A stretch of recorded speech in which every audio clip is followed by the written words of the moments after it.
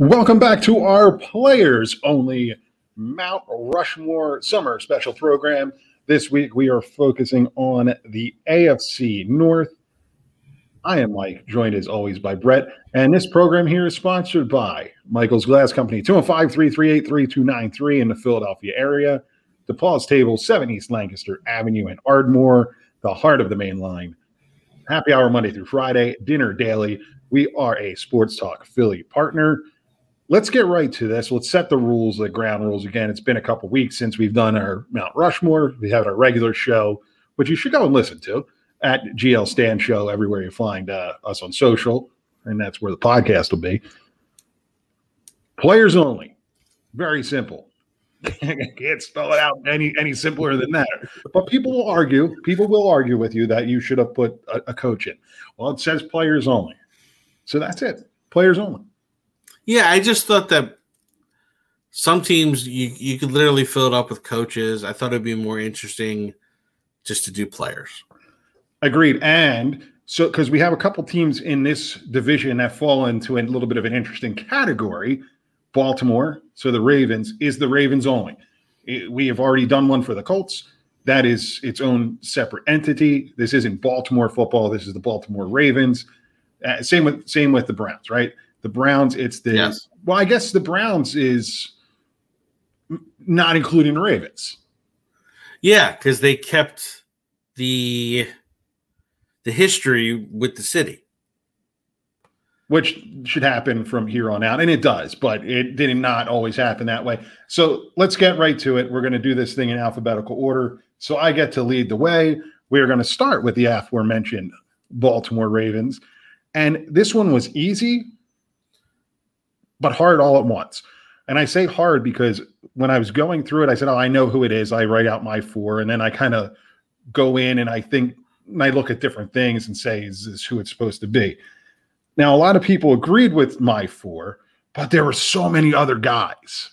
There was a lot of others. For a franchise that's only been in existence as constituted for 25 years, right? 30?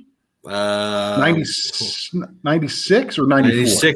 96. So 25 years of Baltimore Ravens football. Let's get right to it. Very defensive oriented for the most part, but I am going to start on offense, and I think Mr. Jonathan Ogden needs to be on that list. He is a stalwart of that offensive line, and he is there. Jonathan Ogden is my first choice. I said I would try not to go current players. I thought that was a little bit of a weird kind of thing. I mentioned it with Patrick Mahomes, but Terrell Suggs is a Raven. When I think of a Raven, he's one of the guys that I think of. And it immediately comes to mind. The second best safety in the history of the modern National Football League, Ed Reed, is on there. Only behind Brian Dawkins. And then there's this guy, some dude, Ray Lewis. I thought you were going to say Trent Dilfer. No, Trent Dilfer didn't even make my others, but obviously Ray Lewis is the Ravens. Yeah. You know, whenever anyone to this day still thinks of the Ravens, that's who you think of. On the other front, so I toyed with Jamal Lewis going onto my Mount Rushmore. The injury and the longevity didn't help it. When you think of him, you think of great Ravens teams, but he got hurt. It just didn't compute. Joe Flacco gets a little bit of a nod. I'm not saying he's in there, but he is easily one of my other guys. Todd Heap was another one. Laying out of the body, when I think of Baltimore Ravens, Todd Heap was a great tight end. Yep. And Haloti Ngata was the other one that I was thinking of. But there's a ton of guys. They have so many guys.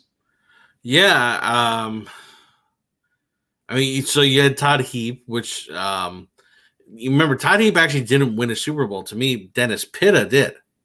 Anquan Boldin was there for a little bit. But you think about also just that 2000 Ravens defense.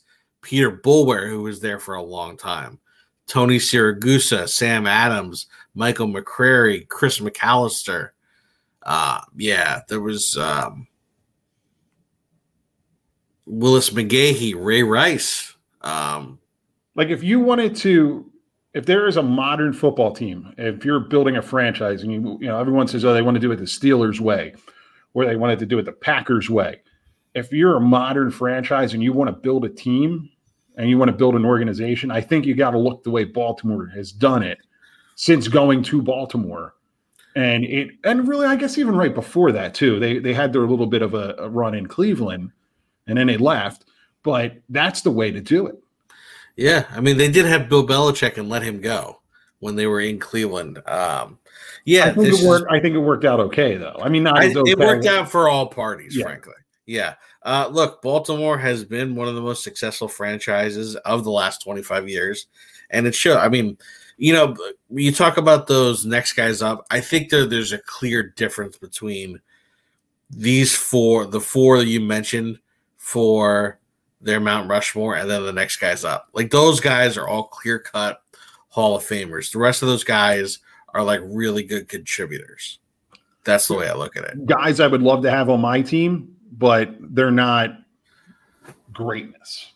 Yeah, exactly. But those four are, fantastic. And to think that Baltimore, the two of them were drafted in the same round for Baltimore, that's pretty damn good. I would say so. Yeah. I would say so. Let's go to Cincinnati. I have the privilege of picking the Bengals. Played their games at the rear of Devil's Backbone, or I guess the top technically, right? No, that's not the top. It's the bottom. The bottom of it. The race ended right outside the stadium. How can it be the top? Very valid point. So the Cincinnati Bengals, Devil's Backbone. For all of those who know, this one was, again, to start off the offensive line, Anthony Munoz. When I think of the Bengals, I think of Anthony Munoz. They're a little bit quarterback heavy. They've had some solid quarterbacks, but I'm going to give you two. I'm going to give you Ken Anderson, who obviously predated my other pick, Boomer Esiason. Now, Boomer to me is weird because I forgot how good of a Bengal that he was. I, for some reason, just view him as a Jet. But he was an MVP as a Bengal. He was an MVP as a Bengal, and that's why he's on my list as a Cincinnati Bengal. Going away from going to players only, it was interesting here. My last slot, my fourth slot, I kind of toyed with it a little bit because the guy can be a diva, but he is undefeated in boxing. Chad Johnson. And when you look at Chad Johnson's stats, it's really, really remarkable. Yeah. And here's another guy who just kind of fell into that Marvin Lewis, didn't get them over the hump kind of thing because he probably deserved a little bit better. Yeah, he was a great player. Guy that the Eagles overlooked when drafting Freddie Mitchell. Yeah, well, other guys that came to mind, Corey Dillon was one that came to mind. Carson Palmer, AJ Green, all good players, but not to that level. Icky Woods was another one that popped in. Yeah, but Takeo Spikes, we're talking all-time greats, and none of it's the four that I gave you. Yeah, I mean, without putting Paul Brown, Sam Weish, and those guys on it. Yeah, there's certain franchises that are guys. Yeah, right. Like they don't exist without Paul Brown. Yeah, literally. Yeah. Yeah. Well, there's two franchises that don't exist without him, which is pretty crazy. It's interesting. I'm just trying to think back to like when the Bengals went at Super Bowl 16 and then when they went 23, they had some good players. I mean, you had Chris Collinsworth, but you didn't have – they had some David Fulcher, Tim Krumrie, who broke his leg in 23 is pretty nasty. But they didn't have a lot of other named players. They were good. Yeah. They had back for, I guess, about a decade there, 15 years, they had Ken Anderson at quarterback, who rolled right into Boomer. They were good. Chris Collinsworth was obviously a serviceable wide receiver, sucks as an analyst, but a serviceable wide receiver. Yeah. Nonetheless, that's probably why they didn't win. Yeah, it's interesting. Although they were the team that actually took the Niners during that era to the brink more than the other teams in the Super Bowl. So it's interesting in that regard. That was I think those four. That was a John Candy game, correct? Well, that was 23. 16 wasn't that? Was pretty close too. Yeah. Yeah, I mean they had a goal line. They had a goal line stand in 16. The Niners did, and I think there was a 4-point game, if my memory serves me correct. But yeah, those four kind of seem pretty obvious to me. Like those are the guys. I agree. That's why I picked them. Yeah, those are good. I like them. Very good job. So we are up to the land, right? Cleveland. Yes. Worst nickname of all time, by the way. The land and believe land. Come on. To LeBron. Well, here's another one I don't like. We go just real quick going back to Cincinnati. So New Orleans are the Hoodats, and then Cincinnati are the Hoodays. It's also the Queen City. I know it's a little too much. It's too close. Which could be Charlotte, but who knows? Yeah. So Cleveland is a team, obviously, who their best years are long gone. They had most of their success in a far different era, so this was really a history lesson. I think, though, when you mention the Cleveland Browns, there's one name that comes before every other. Could very well make the argument this is not only one of the best football players of all time, but actually one of the greatest athletes, being that football wasn't even his best sport. And I'm referring to Jim Brown. So to me, he's number one. And an actor. And an actor. That is very true. Just an incredible guy. Number two is, to me, the quarterback of that era, which is Otto Graham. And, some say he was one of the best quarterbacks of his era and, won many championships when they were in the AAFC and then when they went over to the NFL. The last two, first one is one of the first players to break the color barrier in the NFL. And not only should he get credit for doing that, but then being a dominant player. It was actually very unique. He was a gigantic running back, Marion Motley, who, most football historians will tell you is one of the best running backs of all time. Then lastly, this guy was just one of the best of all time. I wanted to look up his stats really quickly. Lou Groza, who was a 4-time All-Pro and a 9-time Pro Bowler. So those were the top four.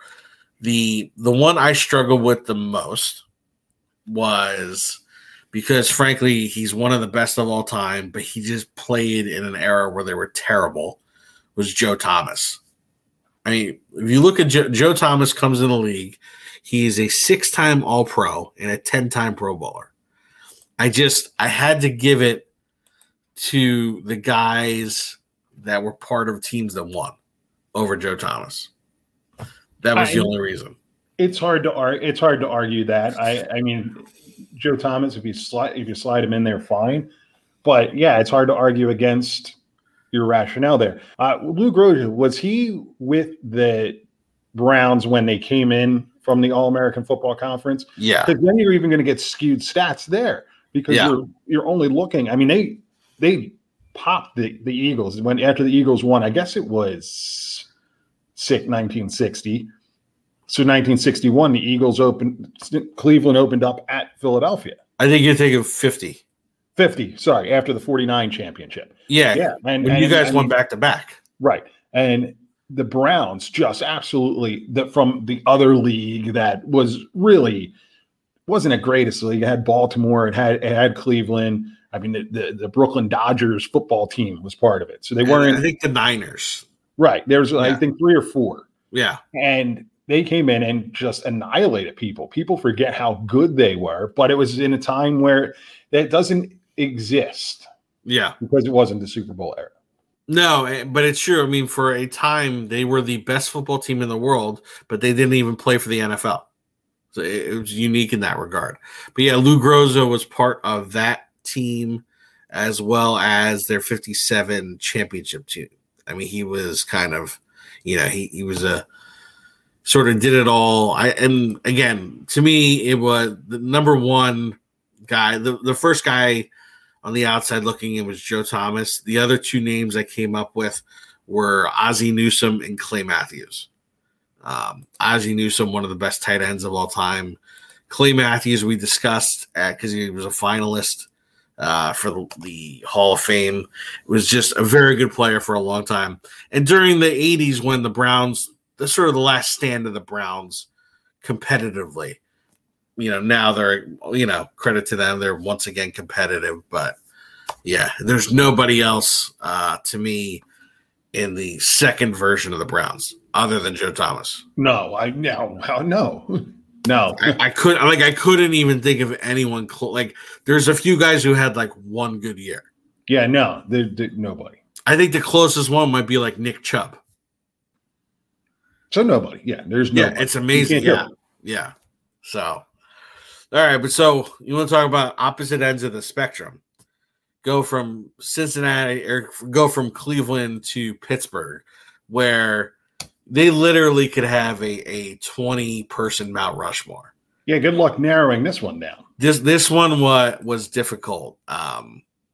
So to me, look, I there's different eras, right? There's the Pittsburgh Steelers of the early stages of the NFL when they were not very good. You have the Steel Curtain era, then you have the Bill Cowher, Mike Tomlin era, right? So to me, I believe the Steel Curtain era truly is the era, though, of the Steelers. But so to me, the first two guys, and this is not to, frankly, the last two, I think I'd put them on top, but I just sort of prefacing this argument or, presentation. The first two are the quarterbacks of both of those eras. So I have Terry Bradshaw and Ben Roethlisberger. And Ben Roethlisberger, when all is said and done, will be a Hall of Famer. We're not talking about his personal life right now and all of those things, but 1, 2, got to 3. The first one he won, I think the team won in spite of him. But, you get to the second one when they beat the Cardinals, they won with the last second throw to Santonio Holmes. So, Terry Bradshaw obviously won 4. He's in very rarefied air. There's only 3 quarterbacks to do what he did. So very special. But to me, so those are those two. Then you get to what are the Steelers known for? To me, they're known for defense. And while there were great players of the more recent Steelers, you think of Polamalu, you think of Harrison, Lamar Woodley, the late Kevin Green, Greg Lloyd, Rod Woodson. To me, what personifies the Steelers was the Steel Curtain defense. And the two guys that did that were Joe Green and Jack Lambert. So, and they were kind of the voices of that defense. Jack Ham was also very close because he was considered up until LT the best outside linebacker of all time. But whenever you see like presentations of the Steelers, it's always Green and Lambert being like the loud, outspoken leaders. Ham kind of was there. I mean, you have like Mel Blount who recreated the cornerback, but they literally had to change rules because of him.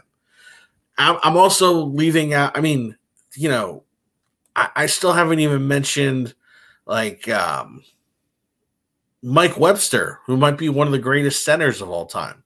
Franco Harris, Lynn Swann. It's just, on and on and on. And there actually is a Hall of Famer from that earlier era, the guy Ernie Stoutner. Very good player, was considered one of the best of his time, but again, didn't win anything, and then the Steelers just kept winning afterwards. So, yeah, that was a tough one to me. But that's how I broke it down. Any way you would have broken it down, you wouldn't have been wrong, and you would have been wrong all at the same time. Yeah. there's going to be a whole bunch of people in Pittsburgh that are going to call you an idiot, and they'd be right, but you're right because there's so many which ways to break this thing down. And I'm a little surprised you didn't put Franco Harris in there strictly for the South Jersey connection. Yeah, then I was thinking Penn State though. Okay, yeah, so what? Yeah, Penn State. On that note, we are going to wrap this show up. We will be back to wrap up the AFC on our Mount Rushmore Summer Special Series with the AFC East. I'm Mike, that's Brett. We will catch you down the road.